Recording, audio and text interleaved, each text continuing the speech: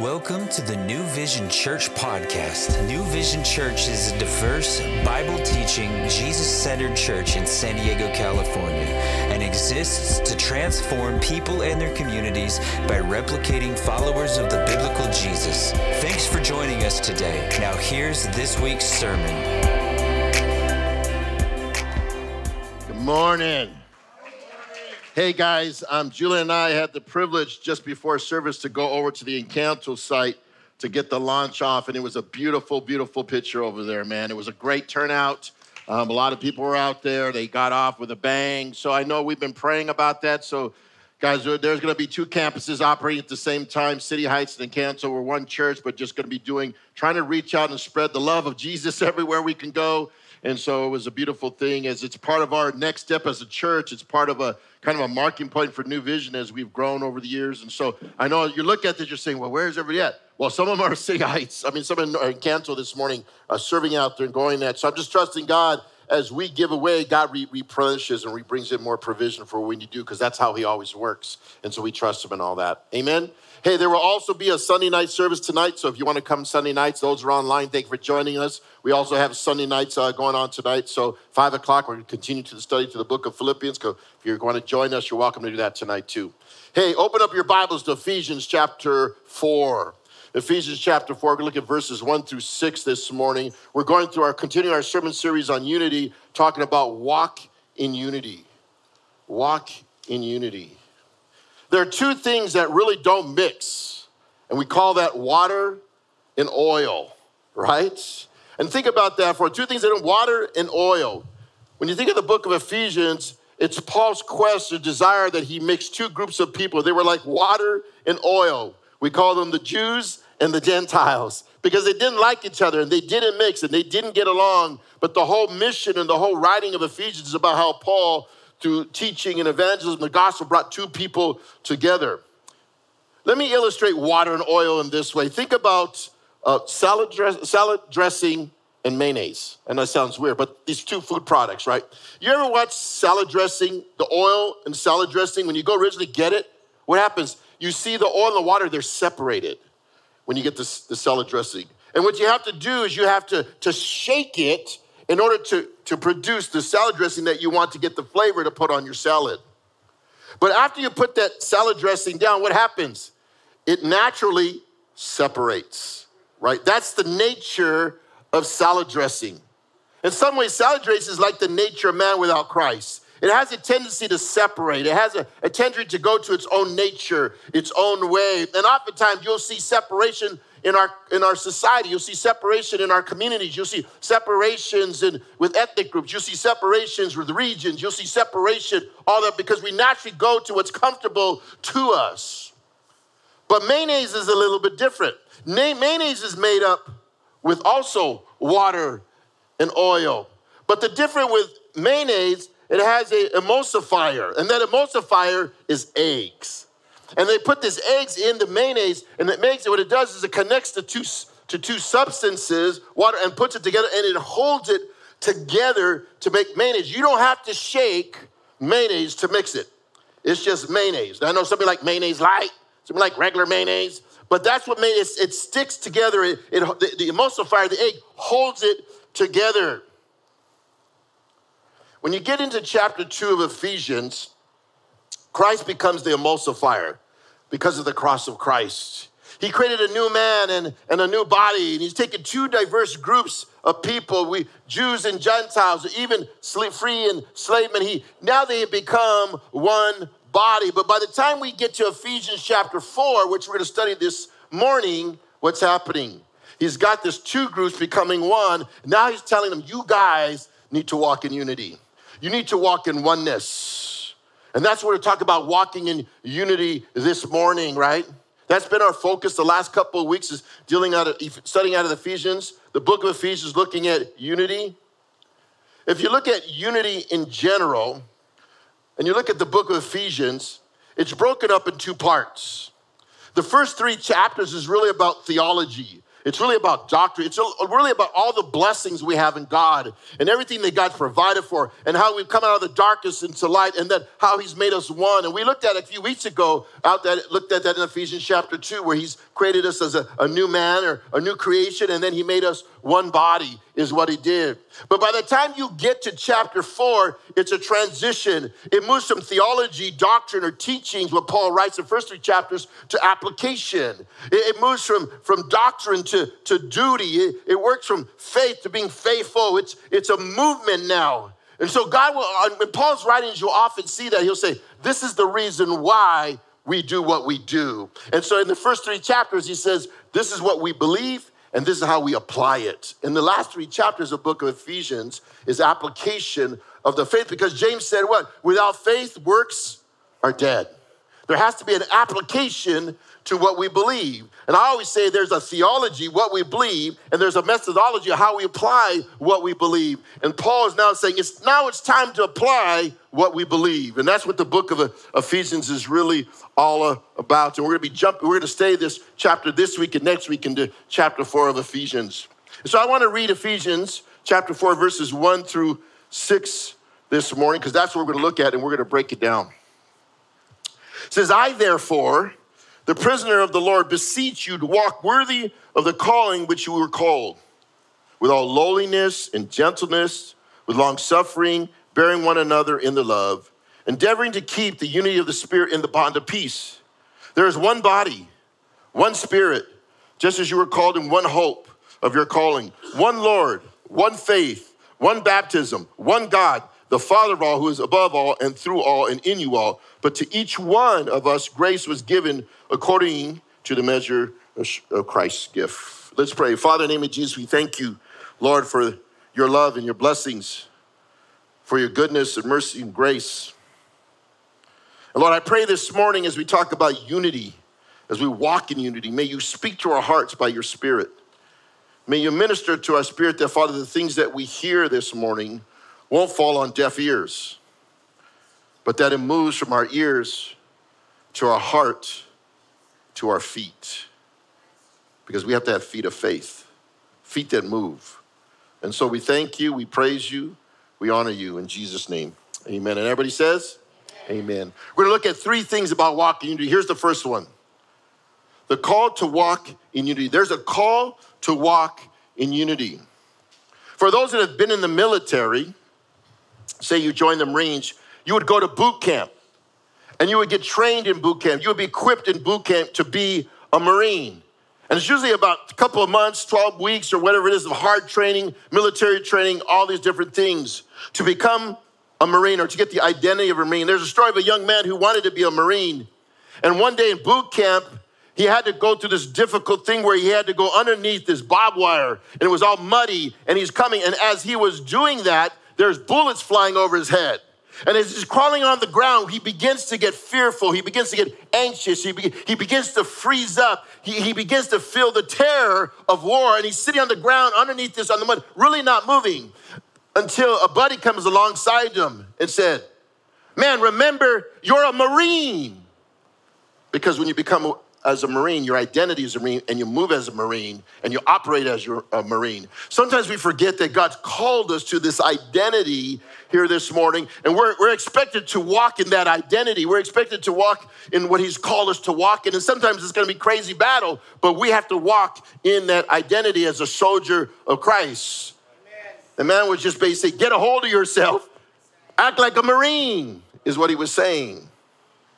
And so we have to get up, hold our house. And that's what Paul's trying to do here as we look at this book here. Look at verse 1 as he calls us to unity. And it's a challenge, but all things are possible with Christ. Look at verse 1. I, therefore, a prisoner of the Lord, beseech you to walk worthy of the calling which you were called. The first thing you see here is really Paul's unity with Christ, his identity in Christ. Paul's transitioning from theology to methodology, and he is currently in a prison. He's locked up in the prison for a faith, his faith, and he's written a book from a prison cell We know there are things called prison epistles. This is one of the prison epistles that Paul writes to the churches from jail because he's been incarcerated for his faith.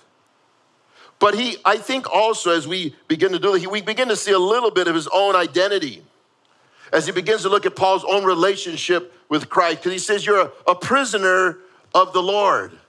A prisoner of the Lord. He actually makes that statement 2 times. He says it here and he says it in chapter 3, verse 1, where he says, I'm a prisoner of the Lord to the Gentiles, he says. He's taken on this identity. He's taken on this who he is, right? A prisoner is one who's held captive. A prisoner is one who's bound. And he's been taken captive in some ways, in spiritually speaking, he's been taken captive by Christ. He's been taken captive by Christ. He is bound to Christ. He is united in Christ. Meaning his life is not his own. When one is imprisoned, his rights have been removed. He doesn't have any rights. Paul's saying here, I'm a prisoner of the Lord Jesus Christ. Though I'm in prison, I'm also a prisoner of the Lord. Jesus is my master. He's my superior. And what Paul is saying is, I'm in submission to the Lord Jesus Christ.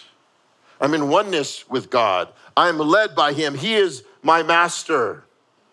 I think the challenge for us in the faith, as Paul's writing to the church here in Ephesus, he's writing to the brothers and sisters of the Lord. He's calling them to remember their identities, that we are all prisoners of Christ. We are all prisoners of the Lord. We are all bondservants of Jesus Christ. We are all slaves. That's our identity. That's who we are. And that's a weird term because in our culture, we see it in a negative form. But in biblical sense, it's actually positive. In some ways, this might sound weird. You're incarcerated in the faith. That sounds negative, but it's for our good. It's for our good. We are a prisoner of the Lord. The word Lord is the title given to God. It's an honor expressive of respect and reverence. God is our owner. He's our Lord and Savior. He's the one who has control over us. He is our master. We are his servants. And so we're called to live under the lordship of Jesus Christ. Right? In some ways, when you go to work, you have a boss, right? And you submit to your boss. He's your authority. He's your Lord. Some ways you might feel like a slave there, but the reality is he's the overseer. God is our overseer. And we submit to his lordship. He's Lord and Savior. I mean, he's the authority over us as much as he's a rescuer of us. That's key that we begin to understand that identity in order to do the things that God has called us to do. See, we'll never have true unity until we come under the lordship of Christ. So we have to begin to understand our position in Christ will affect our relationship with one another. So what's Paul's challenge here? What's his command here?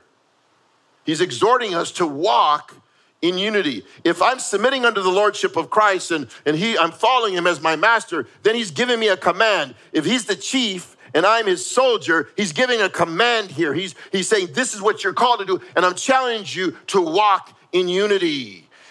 He's urging the new believers in their walk. But our identity in Christ has a lot to do with how we walk. What we believe about ourselves has a lot to do how we walk. Sometimes we've had a victim mentality, a poverty mentality, a different type of mentality that affects our walk, and we'll walk in the way we think. So a man thinketh, so he is. And sometimes we've been robbed by the enemy of who we are in Christ. The whole chapter 3 is about the blessings that God has given us in Christ. That we're already in the heavenly realms. We've been blessed by every spiritual blessing in the heavenly realms. We've been identified as his children. So we have to walk as his children. We have to walk as sons of the king. We have to walk as daughters of the king. Guys, if I have a kingly father, then I have a position in that kingdom. And there's an idea by which I walk in that kingdom. But sometimes we don't realize that we're citizens of heaven, that we belong to the kingdom. Now, he's calling us to a worthy walk. There's a worthy walk that we're called to. There's a certain conduct in our walk. There's a certain swag in our walk. There's a certain perception in our walk. That's why when people say, oh, I don't go to church because they're full of hypocrites. You heard that before, right? Why? Because there's an expectation of our walk. That's why they say that. There is an expectation. There's a conduct that we're required to walk. Come on. Paul is giving this exhortation in light of the blessings of chapters 1 and 3, that your walk should be equal to the value you've been blessed with, because all the blessings are found in 1 through 3. Our walk is an outpouring of the blessings. And so your walk, we are to walk in a way that reflects this new life that we found in Christ. There is a walk. There's a call. He's calling us to this walk. He's challenging us to the walk. But I'm going to challenge you even more. I'm reading out of the New King James Version. If you are the old school King James Version only, right? Some of the these and the thous of the old school, right? Here's King James Version. It's going to give you a different twist of this verse. Look at this. I, therefore, a prisoner of the Lord, beseech you to walk worthy, here it is, of the vocation wherewith you are called. Ooh, that gives you a different insight, right? Each of you have been called by God to serve him where he has placed you. Jeannie talked about gifts this morning in our prayer time. He's gifted you. He's placed you where he's placed you for a specific call and purpose. Think about this for a moment. When I ask you what your vocation is, many would say, well, I'm a teacher, or I'm a doctor, or I'm a student, or I'm a whatever it is that you do, because vocation is often equivalent to what we do. But here, if you open up the Webster's dictionary for vocation, it means a divine call to the religious life, or an invitation to embrace the gospel, or also a call to share the gospel. That's what the Webster's dictionary defines vocation to mean. What is Paul saying here?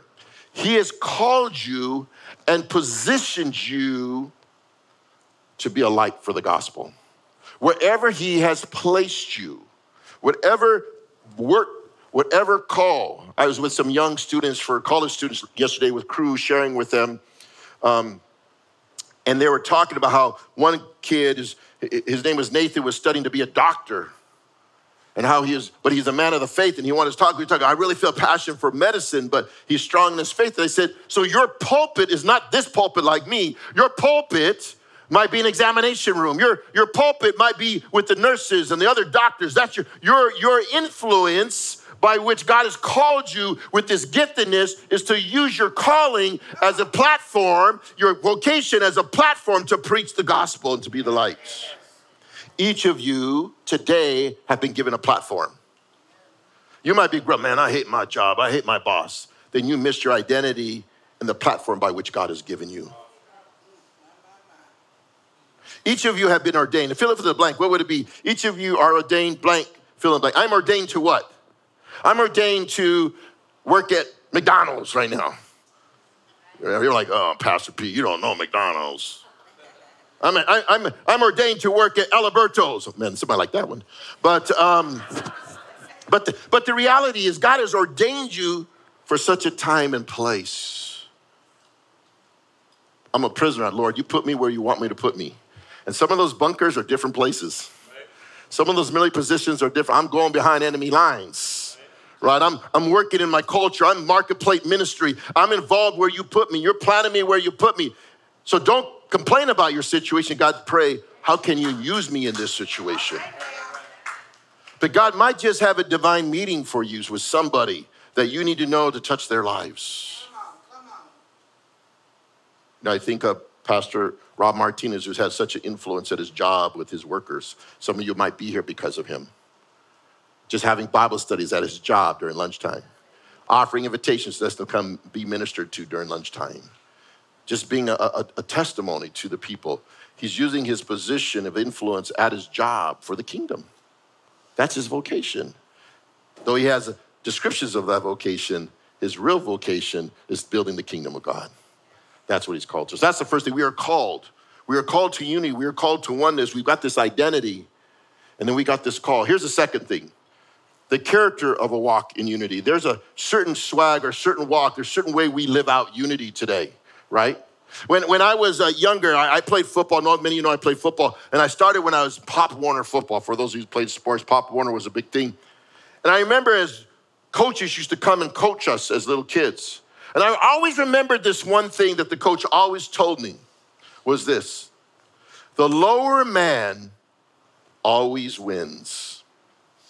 The lower man. What he was saying is that when you got on the line or you got in a defensive position and you want to approach, if I can get lower than my opponent and come and leverage his weight, I can get him off balance and I can be able to penetrate and move forward because I would have the leverage to do that. When you talk about here the character of walking in unity, in some sense, there's some spiritual truths in this. It's in the same way. We have to humble ourselves. We have to lower ourselves in order to have influence with those around, to lever the things around us, right? In fact, the theme was that the lower man wins. That's the idea here, right? And in fact, we often hear that we have to think of others better than ourselves, and having that mind that God has given us. And so Paul is impressing us in his writing to go low, not to go high. We got to take on the mindset of John the Baptist that I must decrease so that he can increase. Going low. That's not a favorable thing in our culture, to be humble, to be that. And that's what we're going to look at this morning. So here's, in verse 2, it begins with this: walking with others in mind. To build unity, we have to walk with others in mind. Look at verse 2. Walk with all lowliness and gentleness, with long suffering, bearing with one another in love. We're called to love others in a loving manner. We're called to serve others in a loving manner, caring for others in a loving manner. He uses the word here, lowliness. With all lowliness.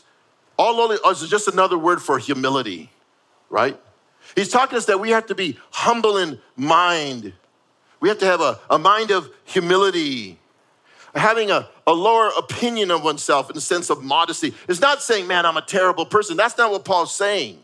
Not at all. He's saying is, we're not better than anybody else. And not anybody else is better than me. All right, now. Right? We're all created in the image of God and the likeness of God. But I'm not better than you and you're not better than me. We all fall short of the glory of God. We all start at the base of the cross together. I don't care what you achieved and haven't achieved. We still got to go to the base of the cross. We start there, right? In fact, the word humility, the word humility in that Greek culture was never a word. There was no word to describe in Latin and Greek the word humility. In fact, some either believe Paul created this word or the church created the word to describe lowliness or humility in the culture. Because they didn't like the character of humility. They're like men that were strong in the Olympics and feats and things. That's why they had in the Greek culture, they had all these gods that were heroes and strong, right? Humility was not a virtue in the Greek culture, in that culture. In fact, the word humility was despised in the Greek culture of the day. But take on the writings of Paul when he references Jesus in the book of Philippians, another pastoral epistle written from prison. Look what he says in Philippians chapter 2, verses 3 to 8. Do nothing from selfish ambition or conceit, but in humility count others more significant than yourself.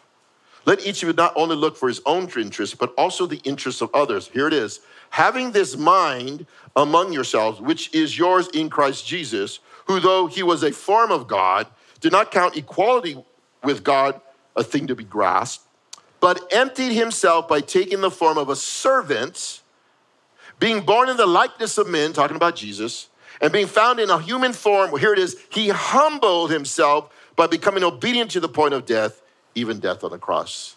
The God that we worship, Jesus that we worship, humbled himself. He left the heavens to come to the earth. He came and put on skin, and the word became flesh and dwelt among us, and he walked with us, and he served us. The creator who was at the creation, who was part of the creation, washed the disciples' feet.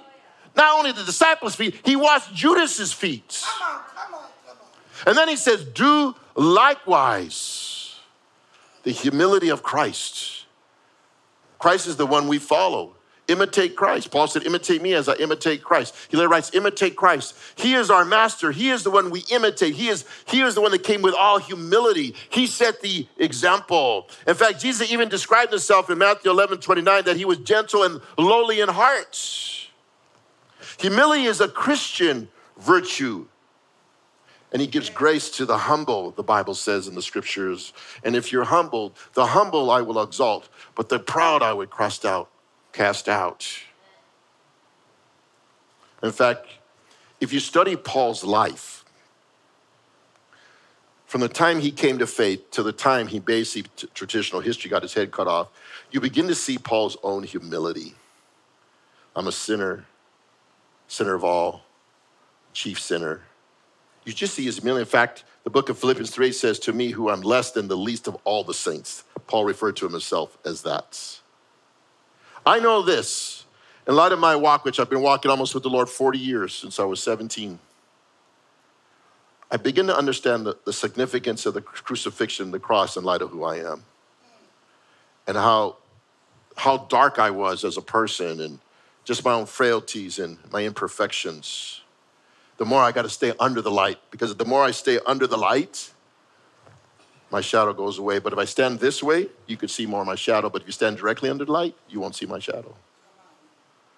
May I always stand under the light of Christ, that people don't see me, but they see Christ in me, the hope of glory. See, that's how we're called to walk, that I must decrease so that he can increase. That people can see Jesus. They can see Jesus in me. That's what we're called to be like. That's the humility, right? Because pride and arrogance brings disunity.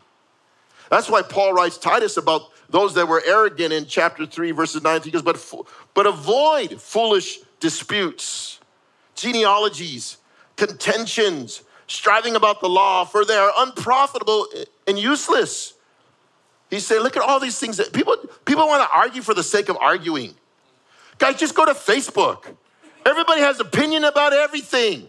Let me tell you something. Faith Plus is not a place to debate and dialogue, because it gives no platform for discussion. It just blasts you if you don't believe the way I believe, right? What is he saying here? Avoid foolish disputes, contentions, striving about the rules. They're unprofitable and useless. You know what I say with people? Don't waste your saliva.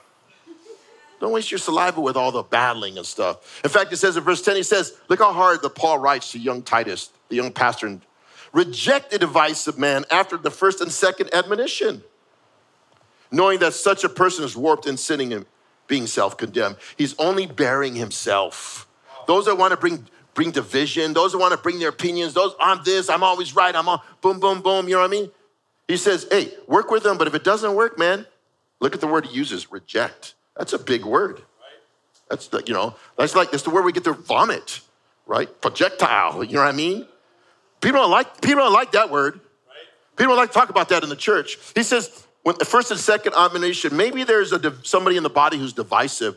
You have to go to Matthew 18 to look at, there's somebody in the sin, you first talk to him privately. If that doesn't work, you bring somebody else. If that doesn't work, you bring him to the church. If he doesn't want to change his way, you know what the Bible says? If he doesn't want to change his way, kick him out of the church. Read Matthew 18. That's what it talks about. We don't see that happening in the church too often. Oh, but Pastor Pete, that's not loving. Dude, I don't let the wolves in my sheep cage. Listen, there's got to be a protection of the sheep. Amen. And if there are people that are coming to devour the sheep, you kill the wolf. You cast them out, right? And there's times where you have to do that. There was one time in the history of the ministry that I was serving that I had to ask a guy not to come back, that he was a wolf. Because you're feeding and preying on my sheep. If he repents, he could come back. But I'll give him the golden boot. I have no problem, guys, giving the golden boot in this place if I feel there's something that's going to bring harm to the body. I will do it. And we see here giving us that command, right? Not only lowliness, but he talks about gentleness. Gentleness. And gentleness, another word for gentleness is meekness or mildness or mild-spirited, right? Gentleness is really power under control, is what that means. Power that is reined in. In fact, Greeks that refer to an animal that has been tamed. That's kind of the concept here, right? It's one who has great force, but has been brought under submission and obedience to the trainer. That's meekness. That's what it is. Guys, think about horses, right? Some of you have cars, they have horsepower. But that car can only go as fast as the one driving it, right? The horse can be restrained by the rider, can be held back by the rider, controlled by the power of the rider. Moses was described as the meekest man who had ever lived, right? But his strength was controlled by God as he faced Pharaoh. So this gentleness is power under control. We also know that gentleness is a fruit of the Spirit. Galatians 5:21 and 22, right? We are to serve, if we want unity, we are to serve with gentle and a kind spirit. We're not to be brash or rude with one another. That's not what we're called to be, right? We do not use harsh words with each other. Notice he puts these two words together in the same verse. Because lowliness and gentleness is like the tandem bicycle. It works together for the furtherance of unity. Humility and gentleness walk together to bring unity. That's important. But then he also says this, right? That we're to be patient with others. Look at, says he uses the word long-suffering. Long-suffering. Patience, long-suffering, is another word for patience. It means to suffer long. That's why he says long-suffering, right? Long-suffering is a spirit that never gives up, never concedes defeat, right? That we're patient with people. It means we want to go the second mile with them without reward. Sometimes, how many people have you helped that just didn't appreciate your help? Didn't acknowledge your help? How many times have you helped people over and over again and they just can't seem to get it? How many times have you been through the pain of helping others? How many times have people helped you over and over and you were a pain to them and were unthankful and ungrateful? Because your humility and gentleness will have to go a long way. Has to go long suffering, right? But also, you have to understand this, guys. I want you to see this. Patience is believing God's timetable is good. What does that mean? Right? Abraham waited a long time before he had his first child, right? There's a long time. I waited 32 years for my dad to pray with me to receive Christ, praying him for 38 years. Sometimes God's timetable isn't our timetable. And so we need to be patient and trusting God. God, you're always on time. I'm trusting you're always working. I don't know your circumstance. I don't know what you're praying. I don't know your situation, but be patient in it because God's still working it all out, whether you realize it or not. And we're called to be gracious. Here's the third. We're called to be gracious with others, it says here. Bearing with love with one another. Caring with love. Caring for one another in love, it says, right? Bearing is another word for forbearance. We're forbearing one another, meaning we're tolerant of others and seeking their well-being. Looking out for the best interest of people. And what does it say here? It talks about love, forbearing and love. Love is the oil that makes things work. It is the foundation of the Christian faith. Because 1 Corinthians 13:7 says, bearing all things, believes all things, hopes all things, endures all things. That's love. That's a description of love. Jelly and I love to take our dog, Benny, out for walks. We were out at the Coronado late last night watching the sunset, walking our dog. We love doing that. And my dog's not very big, it's really small. But when it sees big dogs, for whatever reason, it gets self-conscious and it thinks it's gotta attack the big dog. He'll go by little dogs, won't do anything. He sees a big dog, he sees a pit bull, he sees a German Shepherd, and he just starts getting crazy and yelping and wants to bite and growling. I'm like, are you a fool? Right? You know what forbearance and tolerance is? It's those little dogs barking at big dogs, and big dogs pay no mind to it. It bears insult and injury without complaints. Some people are going to be like, in the church. Like, okay, blessings to you too. I know you're not in your right mind right now. You know what I mean? Shimei was a character in the Old Testament that just tried to get David's ear, right? Blasted him. You're young. He was part of Saul's family and hated David. And his mighty men wanted to kill him. And David, just let him be. Just let him be. Let him do his thing. Just let him be. Maybe God wants to do something, teach us something. That's how David responded to Shimei, right? Later on, Shimei ended up getting killed because he violated a rule that David had given him by grace and mercy, and he ended up getting killed. But the reality is, guys, we have to be gracious, bearing one another with love, right? That love here is agape love, that unconditional charity or benevolent love. 1 Peter 4:8 says this, above all things, have fervent love for one another, for love will cover a multitude of sins. Guys, we need to be forgiven a multitude of times, and we need to forgive others a multitude of times. What is Paul doing here? So talk about this character of unity. He's talking about the attitude of our hearts. That's what he's doing here. Then he says he's challenged to walk in peace of mind. Look at verse 3. Endeavoring to keep the unity of the Spirit in the bond of peace. Endeavoring to keep unity, working toward unity, being diligent towards unity. You know what unity does? Unity takes work. We could walk away and say, I don't want to deal with that. No, we have to engage conflict. We have to engage things that we want to bring unity in, right? He's saying make every effort to keep the unity. In fact, the word endeavoring means to take haste. It's an urgent matter. Don't neglect it. Many of relationships, many of families break down because they neglect the conflict that they have to engage in. And they're fearful of it, and they don't know how to handle it, and they don't have the tools. Guys, you can't hide from the elephant in the room. You have to engage it graciously, right? Paul writes often in scriptures, if all possible, as much as it depends on you, live peaceably with all men. Therefore, let us pursue the things which make for peace and the things by which one may edify one another. Romans 14:19, Romans 12:18. Guys, New Vision Church, we work to build unity. We keep unity, and we keep that which God already created. And the Holy Spirit is the power that sustains our unity. It says the Spirit in the bond of peace, right? It's the glue. The Spirit is the glue. It's like the ligament that connects the body together. It is the rope that holds everything together. Unity is maintained by the Spirit. And in the church, by the Spirit, we become peacemakers. We become peacemakers. A peacemaker speaks the truth in love. A peacemaker speaks the truth. Paul will address that in the book of Ephesians. He'll say, speak the truth in love. Not in arrogance, not in revenge, not in spite, but in love. In a gentle way. In fact, Galatians says when you correct a brother, do it gently lest ye fall. Right? Gentleness, there it goes back. Lovingly. Peacemakers take risk of pain.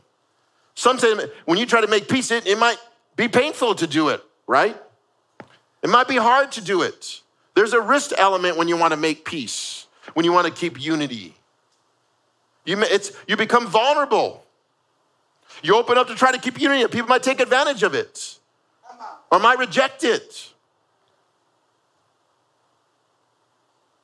Peacemakers are fighters, right? They work toward reconciliation. That's their mission. Reconciliation with God and reconciliation with one another. That's in the bond of peace, right? 1 Corinthians 1:10, he opens up the book with this. I appeal to you, dear brothers and sisters, by the authority of our Lord Jesus Christ, to live in harmony with each other. Let there be no divisions in the church, rather be of one mind, united in the thought, one thought and purpose. Unity. Keeping the bond of unity. There's a character quality to bring in unity. He talks about the humility, gentleness, loving, gentle, bearing one another. This is the character qualities we're called to be as a church. But he closes us with this. The Creator is central to our unity. The Creator, that's God, is central to our unity. I love, and I grew up listening to rock music. I used to play in heavy metal bands, for those that didn't know that. I was a drummer in a heavy metal band. There was the days that I had long hairs, earrings, spandex pants, everything. I even played in Christian heavy metal bands growing up. So I love rock music. They call it classic rock now because I'm old, right? For us of the day, the 80s, the 90s was rock, but now it's called classic rock. You guys listen to different music. We listen to good music, okay? Real rock and roll, you know, when they played real instruments, right? When they didn't have all this technology in it, man, they did it right? But in the rock world, there's bands called power trios. Remember the power trios? That would be Rush. That would be The Police. That would be ZZ Top for those Southern rock guys. That would be Emerson, Lake and Palmer. Like, I'm giving some old history bands right now. Back in the day, even when Hendrix played, it was a trio. There was a power trio when they played in the days, right? What's a power trio? A power trio is actually just a band made up of 3 people, usually a bass, a drums, and guitar, and they made beautiful music, and they've had different instruments, right? They had different positions and roles they played. One played the bass, one played the drum, one played the guitar, but their independent giftings made one band that sounded great, sounded beautiful. For those headbangers, we'd bang our heads, right? Back in the day. Let me tell you something. When you get into verses 4 through 6, God reveals his power trio. It's called the Trinity. God the Father, God the Son, God the Holy Spirit, 3 in 1. 3 persons, 1 God. The trio plays a role in the unity of the church. We see that in verses 4 through 6. We're in the body, it makes such beautiful music through his people. But notice the emphasis of 1 when we read 4 through 6. The Trinity is the picture of that oneness with its own diversity that serves. And Paul lists 7 things that bring unity through the Trinity. We see the Holy Spirit brings unity. Look at verse 4. There is one body, one Spirit, just as you were called in one hope of your calling, right? One Spirit. Notice if you read your Bible, it's a big S, not a small s. Big S, Holy Spirit. That's what you see in the text, right? In fact, if you go all the way back to the book of Acts, right? It usually is titled the Acts of the Apostles. But I think that's a wrong title. It should be called the Acts of the Holy Spirit, is what it should be titled. Because the whole book of Acts is really about the power and the activity of the Holy Spirit inside men. Come on. Right? It's the work of the third person of the Trinity here as we talk about the Holy Spirit, right? It was the Holy Spirit that spoke in Acts chapter 13 to separate Paul and Barnabas for missionary journeys to begin and birth the church. The Holy Spirit is a person. The Holy Spirit speaks. The Holy Spirit feels. The Holy Spirit grieves when we sin. God feels it. He's a person. When you've been hurt by somebody, you feel that pain. God feels our mess. When we go away and cause it, he feels it. Just like other people on earth feel it, whoever we might find. He feels it. But the work of the Spirit is the power for us to walk in unity. We see that here in the passage. What? To be one body, it says. One body, one Spirit. Look at 1 Corinthians 12:13. We studied this last week, but I wanted to repeat it because it connects everything. For by one Spirit, we were baptized into one body, whether Jews, Greeks, whether slave free, they have all been made to drink into one Spirit, right? The Holy Spirit is the baptizer of the body. I talked about that last week. I took some of you, we baptized you in the water at the beach. I baptized you in salvation. Then Jesus baptized you in the Spirit. We read that because John says that. There's one mightier than I, John the Baptist, come not baptize you with water, but baptize you with the Spirit. And then now the Holy Spirit baptizes you into the body and makes it one. He's the baptizer. He's the one we are to be immersed in. And we become one family, one unit.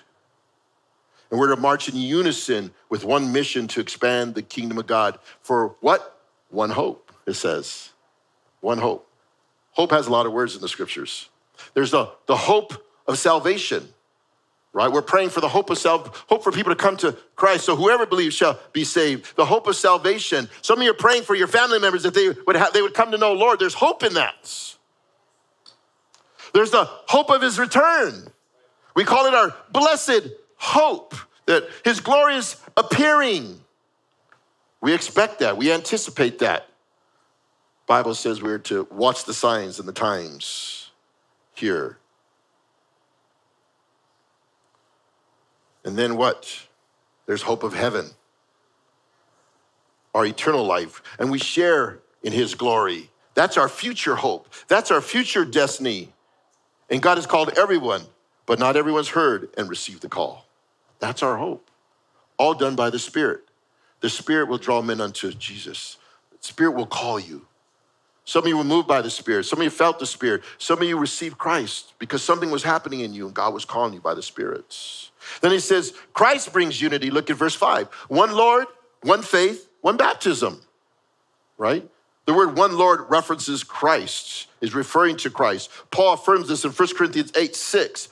He says this, one Lord, Jesus Christ, through whom all are all things, and through him we live. So to be referenced, Christ was also referenced as one Lord. That's Jesus. One Lord is Christ who came in the flesh, was crucified, was buried, rose again on the third day for the forgiveness of sin, and will return again. That's one Lord.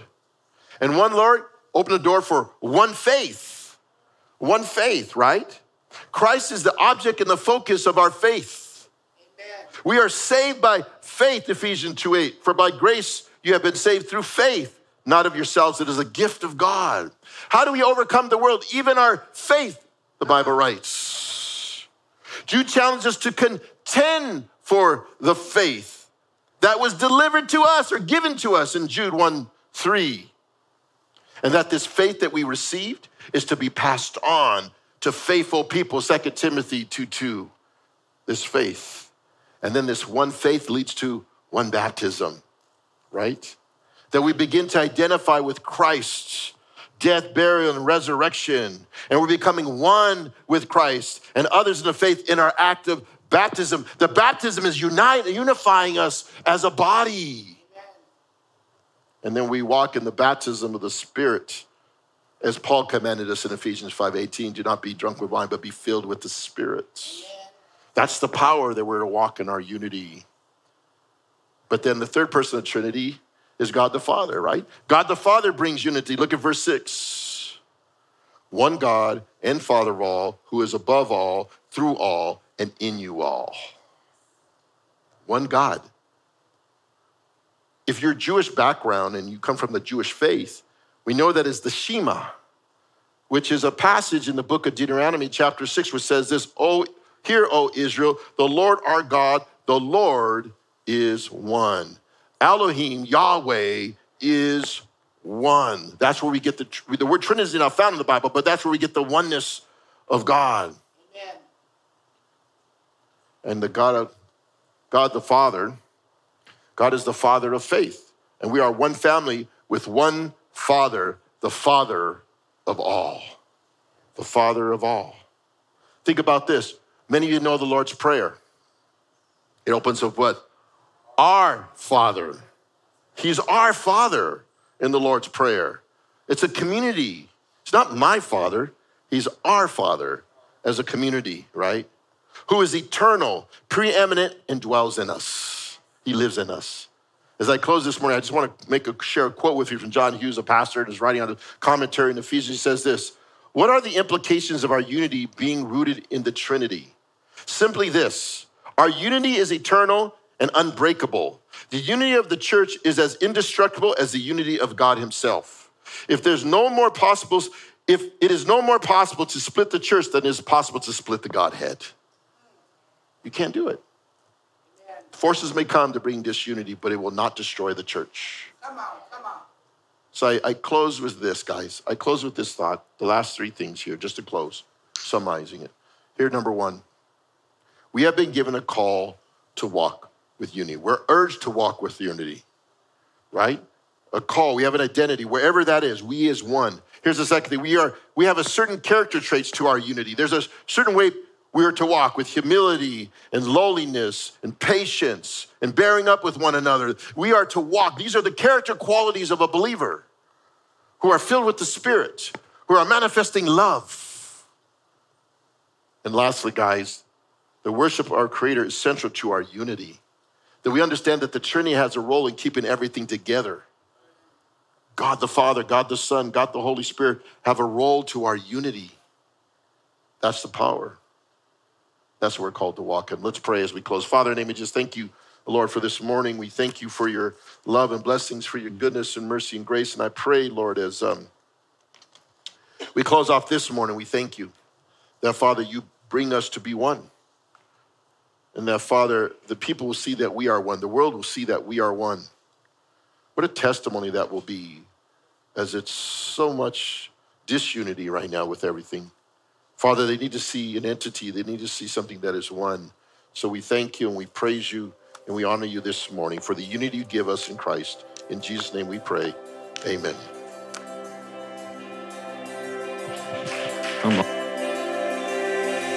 Thanks again for joining us. Contact us or learn more at our website, newvision.city. See you next time.